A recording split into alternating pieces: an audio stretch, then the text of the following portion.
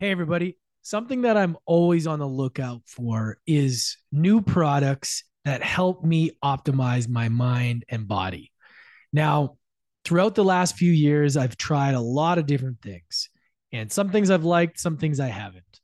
And what I love to do is promote things and companies that I truly believe in, right? That actually show results in my own life and that actually work.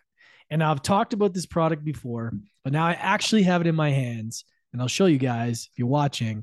It's called Ketone IQ. Okay. Now, I love this product and I become an affiliate with these guys. They're not a sponsor of the show yet, but they're an affiliate because I truly love the product that much. Not only does it help me cognitively, getting out sentences better, being clear, thinking clear, but it actually helps me get into ketosis faster. So now you may be asking yourself, how can I burn off all of those holiday pounds that I gained? Or how do I get back on track into burning fat? Or how can I know what it feels like to burn ketones versus sugars, right? And if you don't know, you're either burning sugar or you're burning fat. And ketones are essentially you're burning fat. Now, it can be challenging to get into ketosis. It takes usually days of fasting, very low carbs, and it's hard to understand what it takes to get there. And a lot of people quit. But with this stuff, Ketone IQ, it gives you a dose of ketones so that you can actually feel the benefit right away. And now, the more consistent you are with it, the more you're going to reap the benefits. So, I'll show you guys. I'll take a little swig of this. Now, these guys sent me these cool little glasses. I'll take it right on here. I've already taken some today, but I'm going to take some more. So I take it up. You take it up to the line there. That's one dose, and then so on and so forth. So here we go.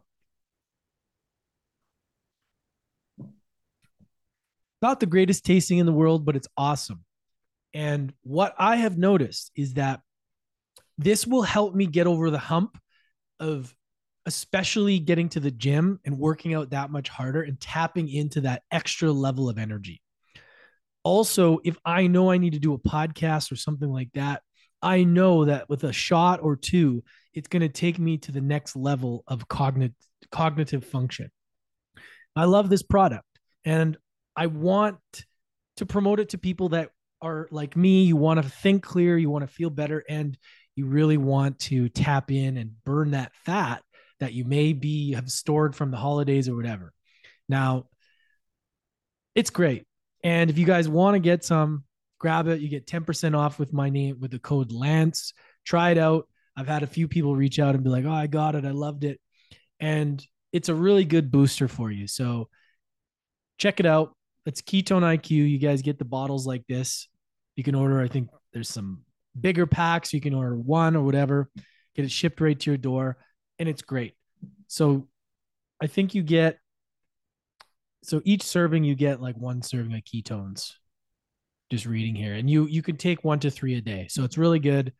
And I love it. And the company's called HVMN. And I've talked about this before. There you go, Ketone IQ. And like I said, on the bottle, supports energy, focus, appetite control, endurance recovery, all of that.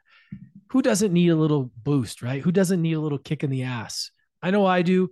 And I love new products. If you guys have any other products that you'd like me to try out, I'm looking to find great products that optimize mind, body, spirit so that I can be as highest performing as possible. So if you guys have any of those, please send them my way. We're looking to find more sponsors and more people, companies that I can try the stuff and share it with you guys. Because at the end of the day, overcoming adversity and be able to move through challenging times, we got to be feeling good. And whatever I can do to feel good in the moment, whether it's cognitively, physically at the gym, so that my emotional state is intact and I feel good, I'm always looking for things to get that edge. So let me know. But for today, get the Ketone Magic from Ketone IQ, 10% off with the code Lance. Enjoy. So, one of the most important things that you can do is learn how to create awareness in your life. And since we talk about adversity on this show, this is something that I found very valuable in my life, which is why I've talked about it so heavily in my new book, Mastering Adversity. Now, that is, how do you show up when adversity hits? I created the 4 adversity archetypes so that you guys can understand which behavior you show in your life when you get challenged with a difficult situation: distractor, fixer, victim, or the warrior. Now, we created this quiz before we released the book a couple months ago, and we had a lot of interest and a lot of people enjoyed it. So I really want to offer this to you guys on an ongoing basis to be able to take the warrior quiz and discover your adversity archetype, because it's interesting, because I think we all fall into these different categories of these archetypes, but it's usually there's one that's the dominant archetype in our life. And in order to really be able to heal it or move forward, we have to understand it. We have to be aware that that's what we're doing. So, in the link below, you guys will get an opportunity to take the warrior quiz and at the same time get to kind of learn more about yourself. And I just want to say, answer this thing as honestly as you can, right? Like, really be honest with yourself, because the more honest you are, the more honest the results will be. And see what you get. And I'd love if you could share it, share what you get on social media, because it's powerful. And a lot of people have done the quiz and enjoyed it. So that's one way that you can really develop that self-awareness. And also, for today's episode, it's brought to you by my new book, Mastering Adversity, where we dive deeper into those archetypes, right? So doing the quiz, you kind of get a taste. And if you want to dive deeper, you want to learn more about the whole method of this podcast and everything that's come out of it, grab a copy of my book, Mastering Adversity, and yeah, dive deep into the knowledge that I've accumulated from interviewing, hundreds of people on my own healing journey. And yeah, get a new perspective on self-mastery, because that's the end of the day. When you're overcoming adversity, mastering adversity, it's mastering ourselves and how we see the adversity ahead. And as you continue to level up in your life, the more challenges will come, but you become better at dealing with them. So whether it is you want to take that quiz and join the University of Adversity family that way and understand yourself a little more, do it. If you want to take it further, again, grab the book, Mastering Adversity. Greatly appreciate it. And you know what? It supports the show. It's the best way that you can support the show, and just to make sure and help us to be able to keep going and keep getting great guests and creating great content so that you can enjoy and hopefully apply what we teach you and use it in your own life. All right. So take the warrior quiz. Information is below, or grab a copy of the book, Mastering Adversity. It's greatly appreciated. All right. Next up, here's our guest. Life is going to give you challenges, struggles. It's going to force you to face your fears. Even though these may feel like your worst enemy, in truth, these are actually your greatest allies. My name is Lance Essihos. Welcome to the University of Adversity. What's up, everybody? Welcome back to University of Adversity. I'm your host, Lance Essihos. If you guys haven't subscribed to the podcast yet, make sure to go do so wherever you listen, whether it's Apple, Spotify, CastBox, wherever. And if you guys can, please leave us a 5-star review on Apple or Spotify. It really helps grow the show and helps it get in front of more people. And that's the goal here, is to help serve as many people as we can. Also, it's available on YouTube, so go over there and subscribe. Really appreciate it. We got a small channel right now, but our goal is to grow that thing and really improve as the year goes on. All right. So if you can do that, that'd be amazing. Today's guest, we have an expert in Bitcoin. First time I heard about this guy, I was listening to Tom Billio, Impact Theory, last year, beginning of 2021. I remember I was in Mexico, or it might have been at the end of 2020, early 2021. I can't remember. It was around that time, but I was really interested in learning about Bitcoin, because I didn't really understand it. But Robert Breedlove was on this show and he was talking about it, and it really made sense, and it got a lot more clear for me. So he started to get on a lot more podcasts, and I started to hear him speak a lot more. And I wanted to bring him on the show. So we finally got him on, and he really gave us a master class in what is money, what is Bitcoin, what is going on with the financial system, recession, all of that stuff, the FTX scam that went on. We break it all down. So if you have any questions about crypto or Bitcoin, we talk about the difference between Bitcoin and Ethereum. I really did my best to ask the questions that I thought would be the most useful for myself and break it down and make it as easy for you guys to understand. And I think we did a great job on this. So, not a long conversation. It's around 40 minutes, but it's great. And I really think if you really want to understand the fundamentals of Bitcoin, cryptocurrency, what's going on in the world right now, this is an episode not to miss. Listen to it right till the end. And if you get value from this, share it with somebody that needs it. I know that a lot of you are curious about the situation with what's going on in the world. And although this isn't like a typical episode, what's going on with inflation in the world and the economy is real life adversity that we all have to face, right? It's real. We're all going to deal with it. So the best way to do it, just like I talked about many times, is create awareness and understanding around the issue in front of us. If we understand it, we can figure out the things that we need to do to move forward. And I think the big part about Bitcoin and the financial system is that we don't really understand it. We were told growing up, it's this way, it's that way. We buy into this system, and then we're all confused when it crashes. So it's best to understand and control what you can control. And I think this conversation really helps out. All right. Enjoy the conversation. Robert Breedlove coming right up. Robert, welcome to the show, brother. Good to have you on. I've been wanting to talk to you for a while. Hey, Lance. Glad to be here. Thank you for having me. Yeah, as we were talking about before, we're in some really interesting times. And, we talk about all different kinds of shit on the show with adversity and mindset and all that. We haven't really talked about the adversity that we're going to face or we are facing in the economy and the financial system and crypto and Bitcoin. And I thought no better person than to come on and educate the listeners on all of it and, kind of give them a little bit of a master class on what to expect. So I guess to kind of kick things off, maybe we could just dive into, the name of your podcast is What is Money? What is the Money Show, right? And I would love if you could maybe dive into what is money and why did you decide this path and why have you got so involved in this road with Bitcoin and crypto? Yeah, so I've always been a very curious kid my entire life, and that curiosity's manifested its way in a number of different ways growing up. But when I figured out I could read on my own around the age of like 10 or 11 and really take my mind any direction I chose, that was kind of just a very pivotal thing for me. And also, there was a lot of pressure from my mom, I think, that education was the solution to most problems. So I had developed it was an affinity for reading, but also kind of a purpose behind it, that if there's any problem I'm dealing with in the world, I could go read about it and figure it out and, take steps with solving it.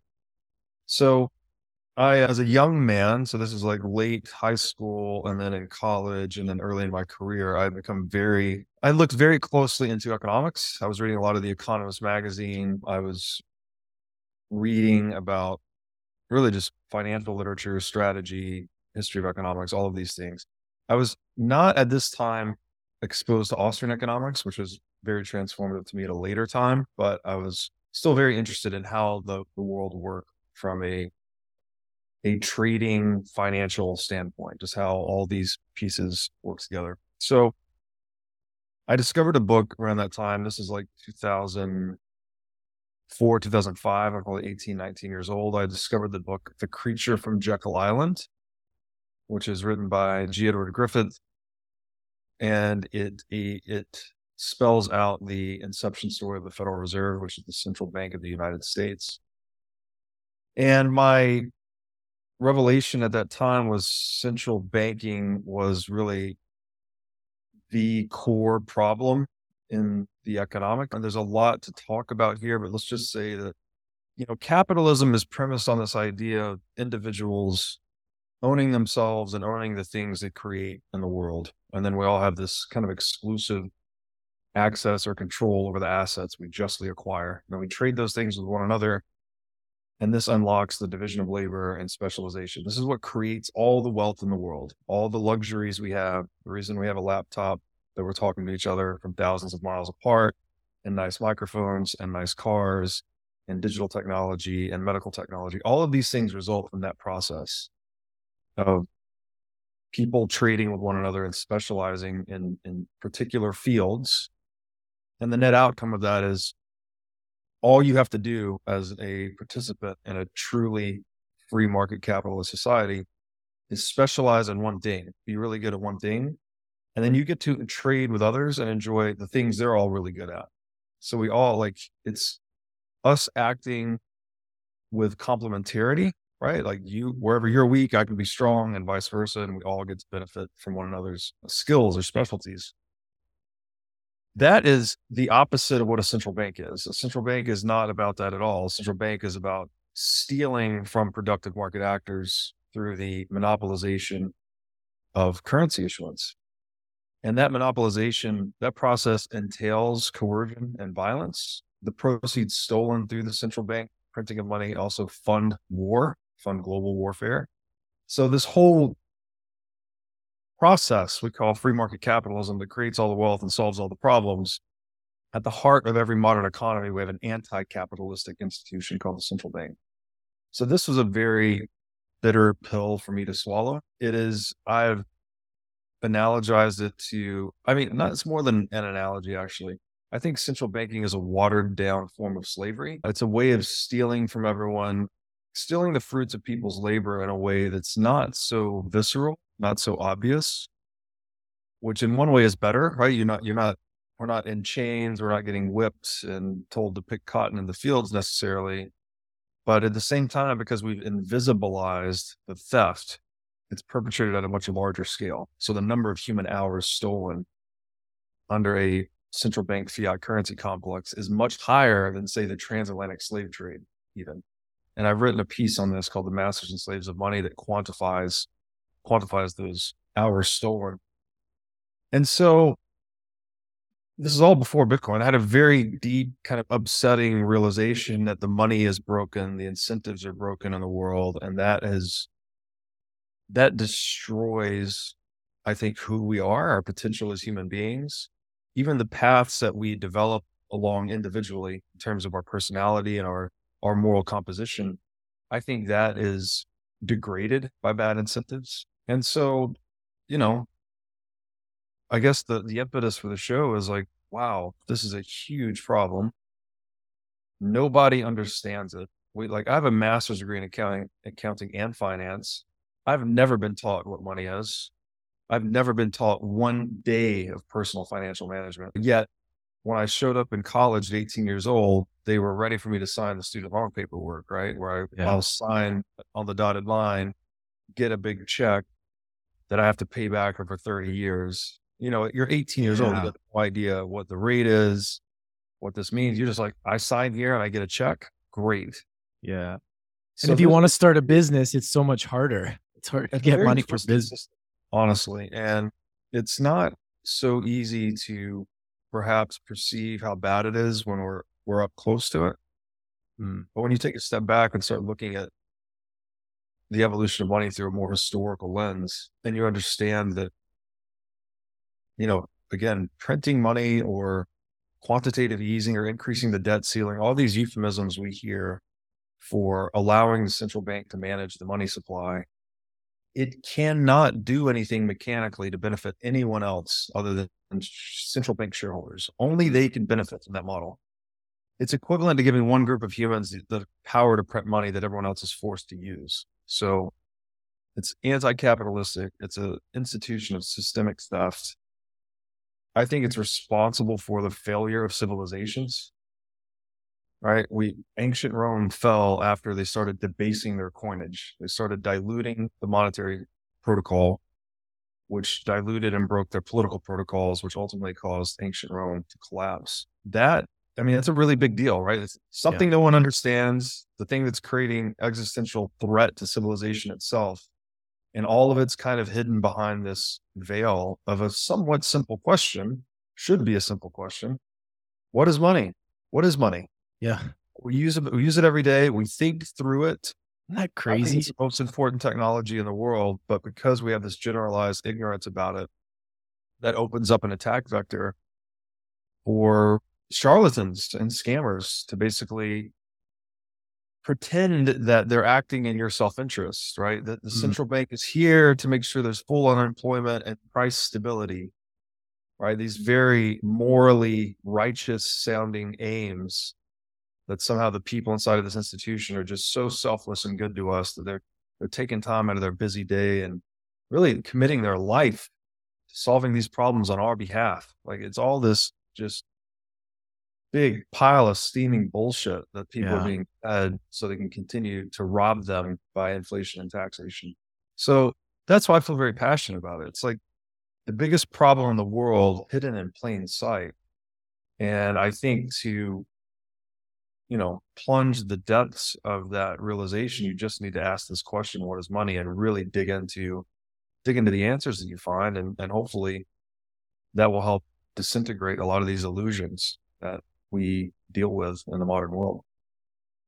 Yeah. The first time I ever had the awareness of all this was watching Zeitgeist back in the day.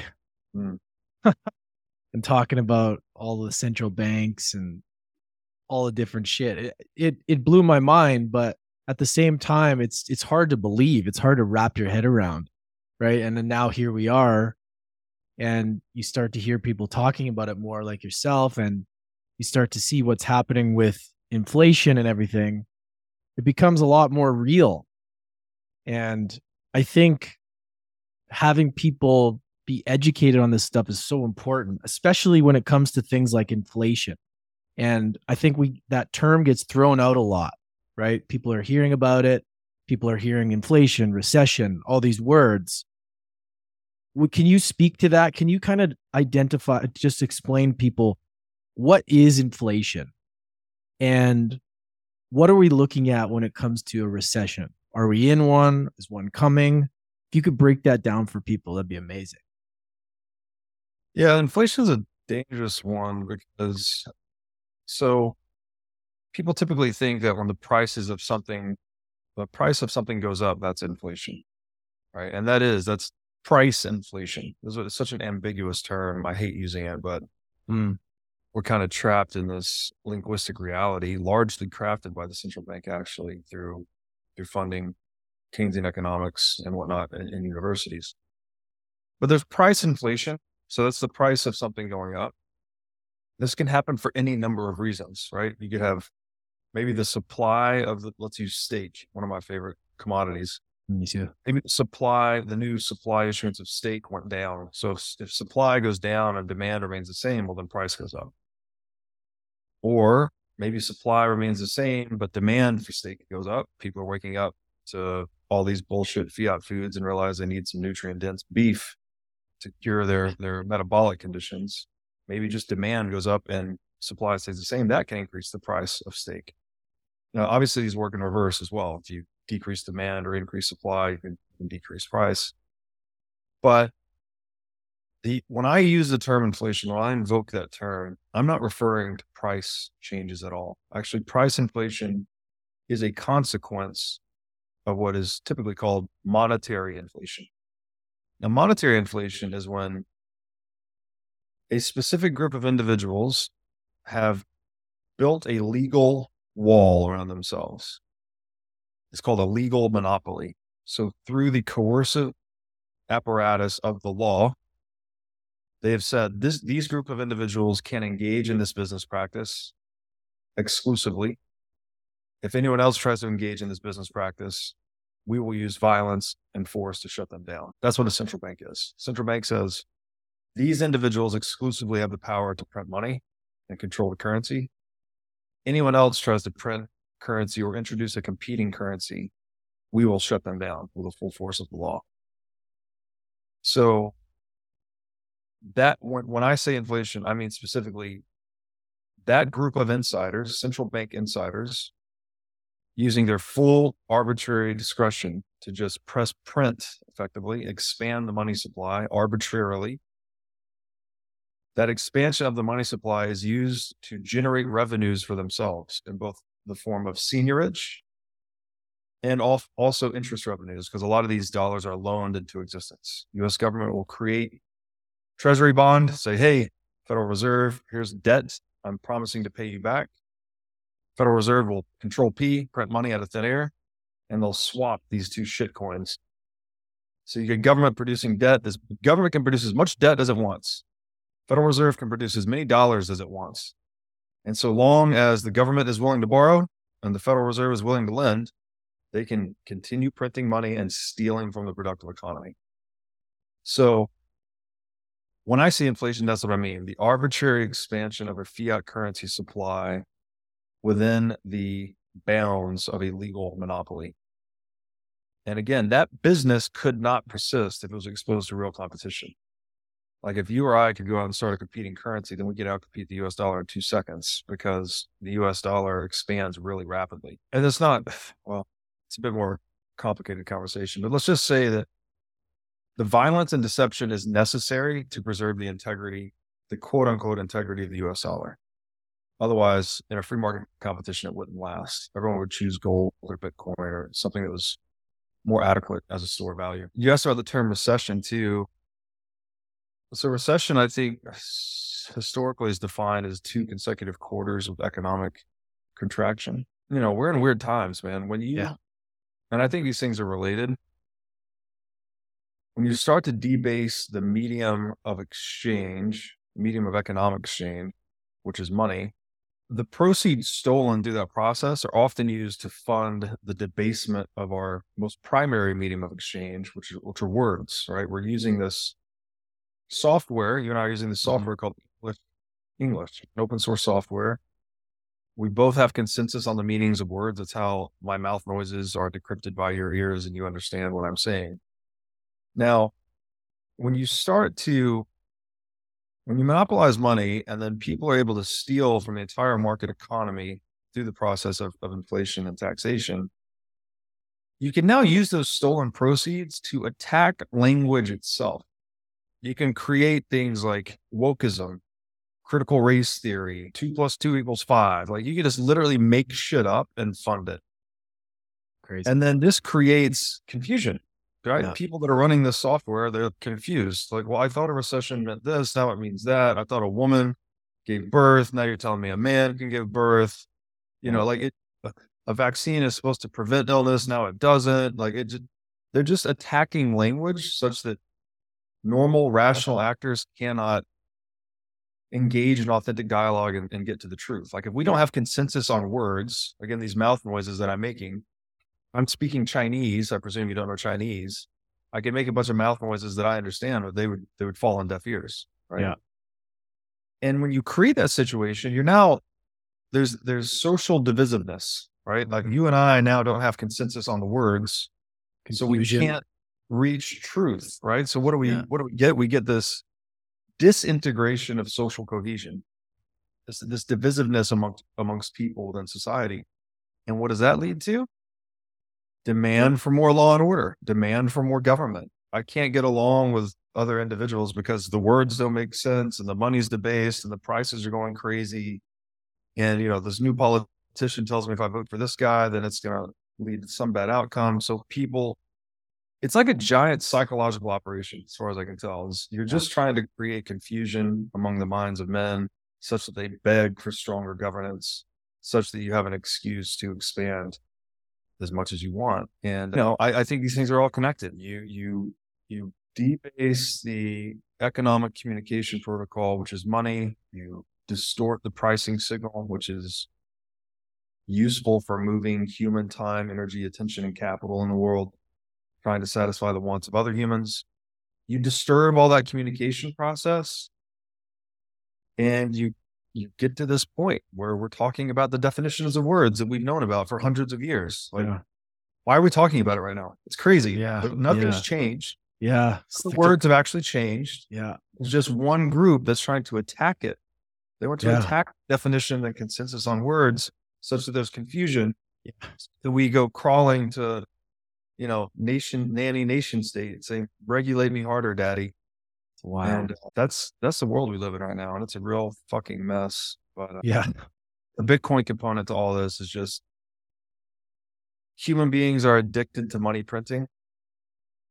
We can't resist it. I mean, it's proven historically, we just cannot resist it. If you can get into power and you can print money, you're going to do it.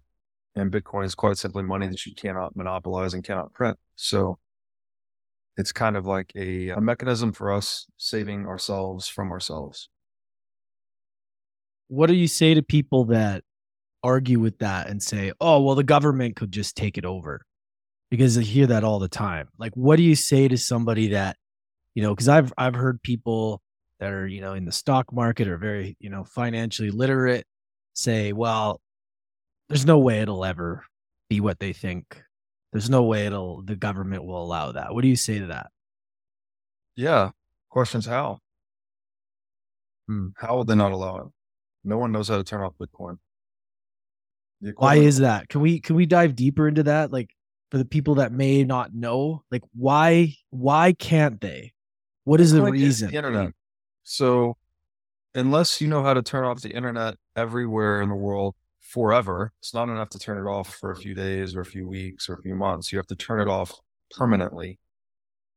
That is the analogous question to how you turn off Bitcoin. Because Bitcoin, when you're running a node, you are running all of Bitcoin. You're not trusting anyone else. You have the entire history of all transactions. You have all of the code that runs that software. There's nothing hidden, right? This is one of the least understood aspects of open source technology. You can't hide anything in it if you wanted to. It's open source. It's 100% transparent. There's no information asymmetry whatsoever. Perfectly symmetric information. So and this is a common stumbling block for people, as they say, oh yeah, Bitcoin is a big deal. Wow, we do need money that you can't print. This is a very powerful technology. It disintermediates the transmission of economic flows around the world.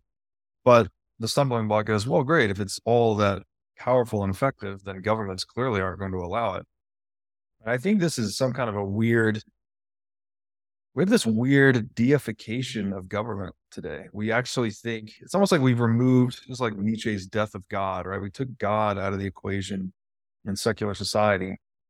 Yet human beings have this natural religious impulse, right? We're tribal creatures. Yeah. We need to be assigned to some larger thing. And it's in nature of war's a vacuum. So we pulled God out of the equation and GOV fills the vacuum. And now I'm very disheartened to see this, but a lot of young people thinking, oh, we just need to tax the rich harder and pass more laws, and that will fix the weather, right? Like, yeah, that's fucked. It's so fucking asinine. Yeah. And yeah, we deified government, and we think for some reason that they're omnipotent and can just decree that Bitcoin goes away or that this is not legal. And none of this, by the way, is where we came from. Again, back to like in ancient Rome, there was a period where we get English common law, for instance. English common law is not something someone decreed. Someone didn't come in and say, this is the law, this is how it works. They actually we observed disputes over many thousands of lifetimes, right? We saw how people would have disputes. They would engage in them, and then we would resolve them. And the patterns that we observed over time in terms of the types of disputes people had and how they resolved them, this kind of organically grew to become English common law. It's discovered law rather than legislated law. It's not one guy saying, we're going to do this because I said so. It's a lot of people over a lot of period of time saying, well, this is how we've done it historically. And so it's kind of growing organically and changing itself at the edges. That's common law. And so this entire idea that laws are something man-made, this is all kind of a modern misconception. They're man-made in the sense that we have to enforce them. We have to decide what the proper mode of being is and then enforce that way of being within a certain society. But it's not again, common law was never the opinion of one king or one god king or one pharaoh or any of that. It's a democratic process, an observational process, an empirical process, right? We're learning about how human beings solve these problems. And so today we have no notion of that. It's all about what legislator is passing what law. And so I think people really struggle. People think that government is God. Government is the dominant institution of the day. Government does not suffer trade-offs and can solve any problem just by the stroke of a legislator's pen. And I think the entire conception is just a mass hallucination. Government's just a business, guys. Just like every other group of humans. They're here to make money. And it just so happens government generates revenue exclusively through coercion, compulsion, and violence. I'm not making this up. This is not my theory or my idea or opinion. That's the definition of the state, the social apparatus of coercion, compulsion, and violence. So when you have an institution that derives its revenues solely by that method, we need to just throw light on all of this. Yeah. It blows my mind that it is really self-deluding to think that, this business that monopolizes force has somehow become omnipotent, and now they can fix weather with a bill. I can pass a carbon tax policy that will fix the environment. Like, it's fucking bad shit, crazy, insane. Nothing. The legislator's pen never fixes anything. It creates no new wealth, no new innovation. It can only steal. It can only reallocate, redistribute wealth. Only entrepreneurship can solve problems. This is the only way human beings advance the human condition, is through engineering efforts. All of this is done through entrepreneurship. The state serves only the purpose of keeping the peace, preserving life, liberty, and property. Anything beyond the scope of that is a corrupt government, as far as I'm concerned. What happened with FTX? And for people that have heard that and now they're a bit confused as to investing, can you speak to that whole situation and what went down? Yeah, this one's extremely simple. Not your key is not your Bitcoin. Hold your own keys, always. If you're not holding your own keys, you don't have Bitcoin. You have an IOU to Bitcoin. Just like if you have dollars inside of a bank account, if online banking, those aren't your dollars either. That's a creditor-borrower relationship. You have loaned the bank your money. They owe it back to you. But if at any time they don't want to give it back to you, then you have to sue them, right, as a defaulted borrower. FTX is a custodial exchange. They hold people's Bitcoin and other crypto assets, and they provide exchange services so you can swap your assets. I think they also provided some yield products and other financial stuff. I've never used FTX. I don't know. From my kind of 10,000 foot view, this is just the latest crypto scam and collapse, right? And you could avoid all of it with just following that one maxim: not your keys, not your coin. If you're not holding your own Bitcoin, it's not yours. If you loan it to someone else, you have taken on what's called counterparty risk. And the brief history of crypto and the longer history of humanity has proven that counterparty risk is to be avoided at all costs. Right. If you give someone your money and you're paying them to watch after it, they now suffer from what's called the agency problem, that they have an incentive to operate in their own best interest, not your own. And often their best interest comes in conflict with your best interest. So we have a number of institutions in place to try and protect from this problem, like the SEC and CFTC and all these regulatory bodies. But the simplest way to obviate all of it is to just hold and control your own assets, and then you don't have counterparty risk. You don't need to worry about these conflicts of self-interest. You don't need to entangle yourself with the regulatory bodies, which are highly ineffective, by the way. Of course they are, because they're paid for by proceeds stolen out of the pockets of taxpayers. Right. And it's so much easier to be profligate, which means to spend recklessly other people's money than it is your own. When you don't earn the money, you don't have skin in the game. You don't have this incentive to behave properly. Well, surprise, surprise. Right. Every government organization that is paid for by stolen proceeds does a really garbage job of service because, hey, it's stolen money. They'll just steal some more. Well, it's hard to steal the first round. They'll steal some more from you. So FTX, here's the last thing I'll say about this. I described that cycle of US Treasury can issue infinite government debt, and they'll sell that debt to Federal Reserve, which produce infinite dollars. And this is the relationship that causes dollars to be printed ad infinitum. That's just a shitcoin that you can create, US Treasury bond and shitcoin US dollar, and you just swap them out over and over and over. And then you spend the dollars, freshly printed dollars first when prices are low. As they enter wider circulation, prices go up, and everyone that's forced to use dollars outside the central bank is being taxed or robbed. This is the inflation tax. That whole dynamic is the same thing FTX and Alameda was running. Right. Just like produce new shitcoin, pump it with existing customer proceeds that are being stolen, wash, rinse, and repeat. So if you thought FTX and Alameda was a big blow up, just wait till the US Treasury and the Federal Reserve blow up, because it will happen. They're running the same scam, just at a much larger scale. So just to break that down. So what you're saying is these are exchanges. And when you buy on the exchange, you don't want to hold it on the exchange. You want to put it and store it on your wallet, right? Your cold wallet. Or correct. Multi-sig is what I recommend. What do you recommend? Sorry? A multi-key or multi-signature wallet. So you're holding it in self-custody. Yeah. But you have more than one key. Okay. So that you have a 3 of 5 or a 5 of 7. And that way you have, in a multi-sig, you have both self-sovereignty and that you control the asset, but you also have redundancy. So if you put it all in one wallet and you lost the wallet or you lost the key, you'd be fucked. Yeah. But in a multi-sig, and you have 3 of 5 or 5 of 7, you have some fault tolerance. You can lose a couple of keys and still have a quorum. So are we at risk then for any exchange now? Like we don't want to keep it on the exchange is what you're saying, right? Like Binance. That's rule number one. Yeah. He's not your Bitcoin. Cool.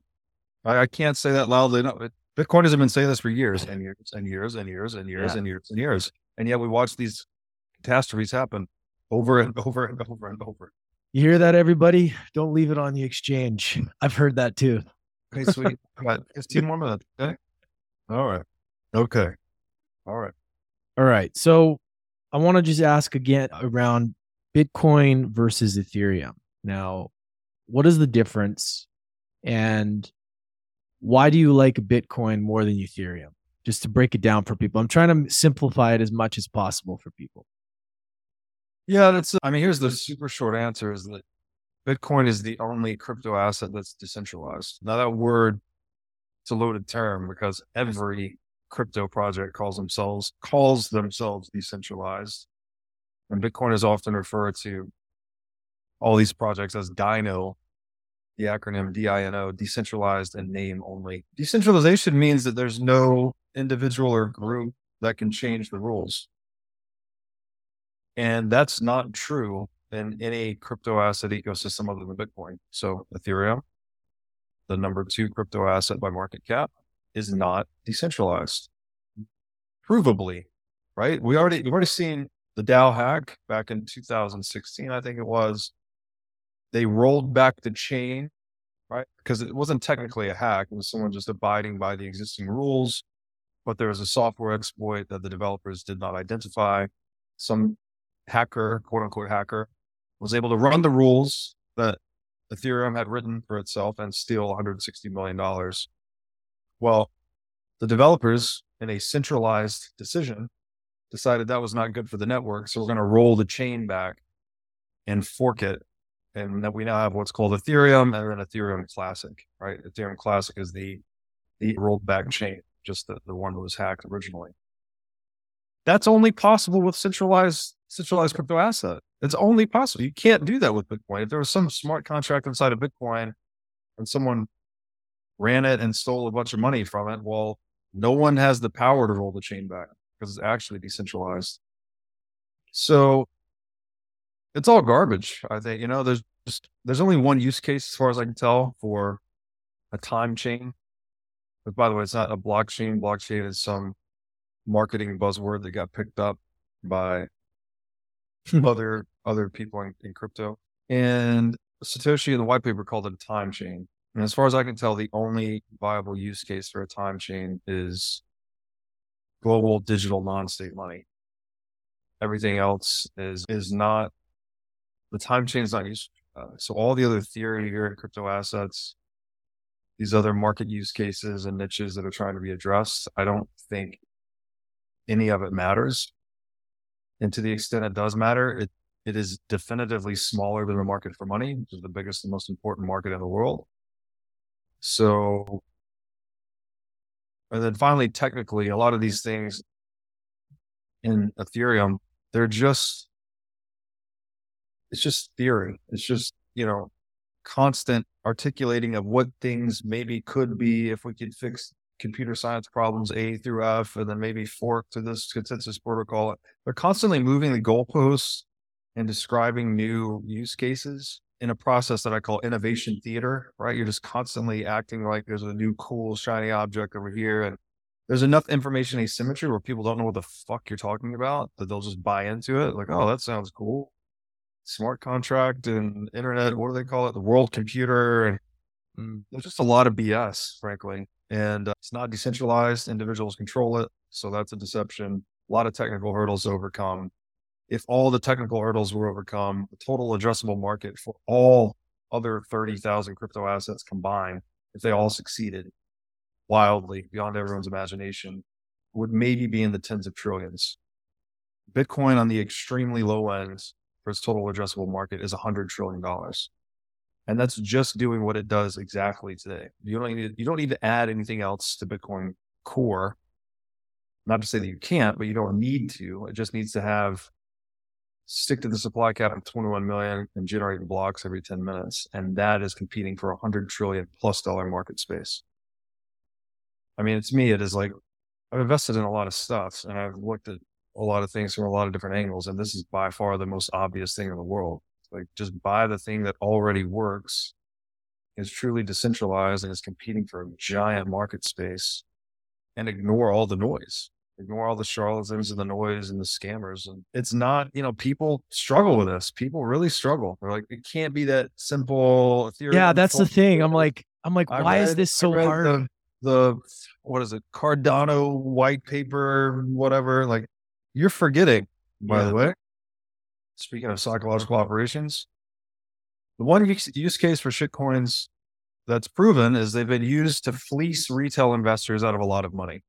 So just like the US dollar and treasury bond relationship that's used to steal from people, shitcoin projects are used to steal from people rampantly, right? A lot of it's VC insiders doing the stealing, and a lot of it's retail investors getting dumped on. So that is not something, they're going to pay to try and get people to believe whatever they can, right? So they'll write fancy articles about Ethereum and Ethereum, the fork and the merge, and you're going to get all these fancy websites, big cool icons, and like they're trying to create this interest, create this innovation theatricality so that you keep putting money into this thing and holding forever and getting dumped on by VCs. Right. Like, it's another fucking psychological operation in a game, and just a way to systematically rob people, just like the thing we're trying to escape. So crypto, central banking, all that bullshit can go in this box over here called scams humans have been running so long as they've been able to run them. And then in this other box, we have Bitcoin, which is money that protects you from scams, protects you from scammers, allows you to insulate yourself from all the bullshit. So they're not even the same animal by any stretch of the imagination. And unfortunately, me saying this typically doesn't resonate enough. A lot of people have to come into Bitcoin, learn about Bitcoin, then get excited by shitcoins, and then get robbed and wrecked by venture capital firms or whatever. They have to feel the pain of losing money. And then they come back to Bitcoin and say, oh, this is the only thing that mattered in the first place. I can't believe I got distracted by these shiny gambling devices over here. And then that's the process by which Bitcoin maximalists are forged. So glad you explained that, man. It's so important for people. What would you say if you had to give people 3 of the best practices to walk away with today that they can do to improve their financial situation or make better choices, or just some simple steps that they could take? What would you recommend? Yeah, I mean, it's really, yeah, first of all, I can't prescriptively tell anyone what to do ever with their portfolio or their lives, or that's very presumptuous if anyone does that. Mm-hmm. So the number one thing I always advocate for is study, right? Like research, learn, educate yourself, develop an actual worldview, right? Look out upon the world, look through the eyes of others through reading, through whatever media format you prefer. Do your homework, as I would say. Develop an actual worldview. Here's where I think we are in world history. Here's where I think we're going. Here are the risks. Here are the opportunities. Here are the associated industries that matter at this sort of span of human history. And then start to try and build a portfolio, construct a portfolio that reflects that worldview, right? Because if you don't understand what you own, then you're not going to do well. Even if you own the thing that's great, right? If you own a bunch of Bitcoin, but you don't understand it at all, you don't have conviction in the asset, well, then you're probably going to sell it when it either collapses in price or surges in price, right? And a lot of people do this. They buy Bitcoin early on, not knowing what they have. It doubles in price. They sell it. They think they're a genius. I was one of these people back in 2014. Or you buy it, it goes down 50% and you're shaken out of your position. You're scared shitless and you sell it. So like that doesn't work, right? You have to understand what you own. Otherwise you're going to get shaken out of your position. You're going to get emotional, basically. So you need to have this rational overlay on your portfolio, but it has to be based on your actual hard earned worldview. Like you've done homework and you've established a worldview for yourself. That's my only prescription. And that's because it's unique to each individual. Now, if you're asking me, from my perspective, having done that work and developed a worldview for myself and a portfolio construction that reflects it, what do? I buy sats every day, put them in a multi-sig, not your keys, not your coin, right? And then I buy more when the price dips. I guess beneath all that is I run profitable businesses. So I have an income. I take in more than I spend. So I have profit margin and I'm circulating that profit margin back into Bitcoin as a long-term savings device. So simple stuff for people, not your keys, not your coin, use multi-sig, you get redundancy and self-sovereignty, and then just make more than you spend, right? Pretty straightforward. Timeless grandma's wisdom, just save your money. The one caveat to grandma's wisdom is you can't save your money in dollars, at least not for the long term. I'm not against, I hold dollars for the businesses for short-term liquidity and whatnot. But for long-term savings, dollars are an absolutely terrible idea. So the caveat to grandma's wisdom to save your money is, well, you just have to save it in hard money, physical gold or Bitcoin.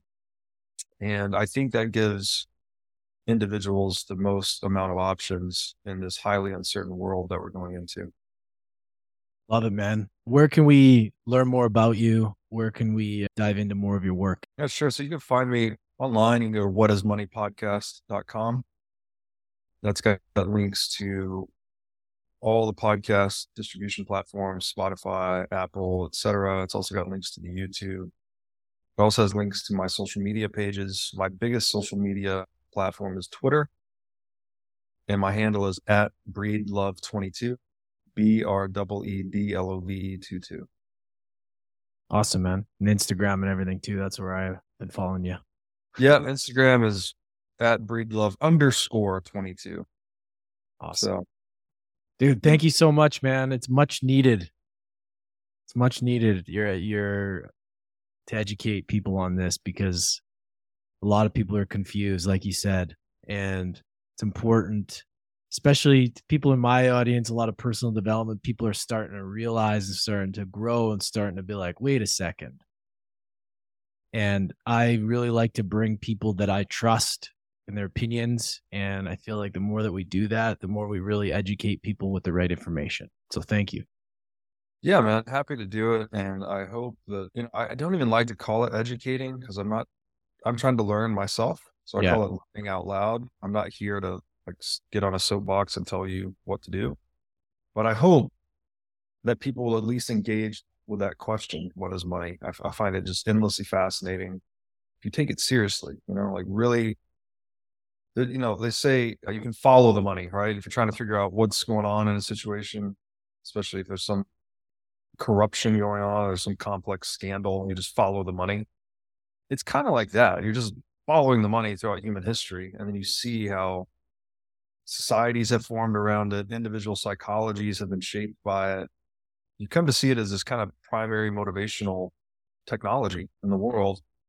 And then that helps. Once you get all of that framing, you can look out on this world like, oh, that's why there's so much bullshit, because the money's monopolized. So they need to feed me some lies to get me to buy into the Treasury dollar scam or the FTX Alameda scam. There's a great piece written in 2014, I think, by Michael Goldstein titled "Everyone's a Scammer." And it's a great way to look at the world, man. We're all just animals. We're all trying to get ahead. And the trick to transcending our animality and becoming civilized is to just create incentive structures that are really hard to game and then make theft very expensive. Yeah. And we've made a lot of progress on that front, right? We have the rule of law. We have relatively strong property rights in the Western world.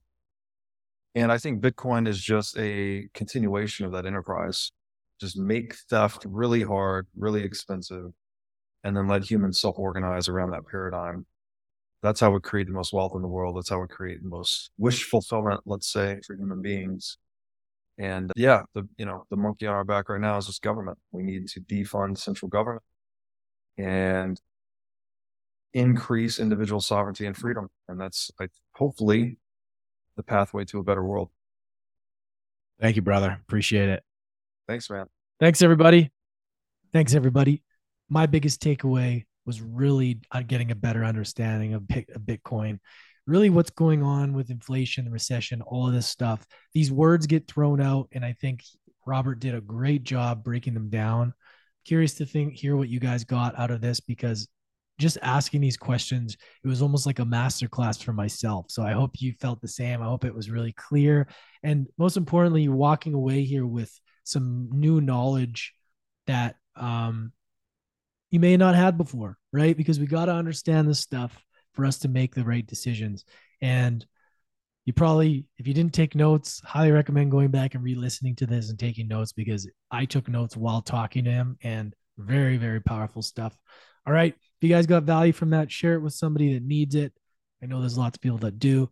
And if you aren't subscribed yet, make sure to subscribe wherever you listen to this. And if you can leave us a 5-star review, it's greatly, greatly appreciated. Helps the show grow. And of course, we're available on YouTube, small channel. We're looking to keep growing it this year, and I need your help to do that. So thank you, everybody. Much love. We'll catch you next time.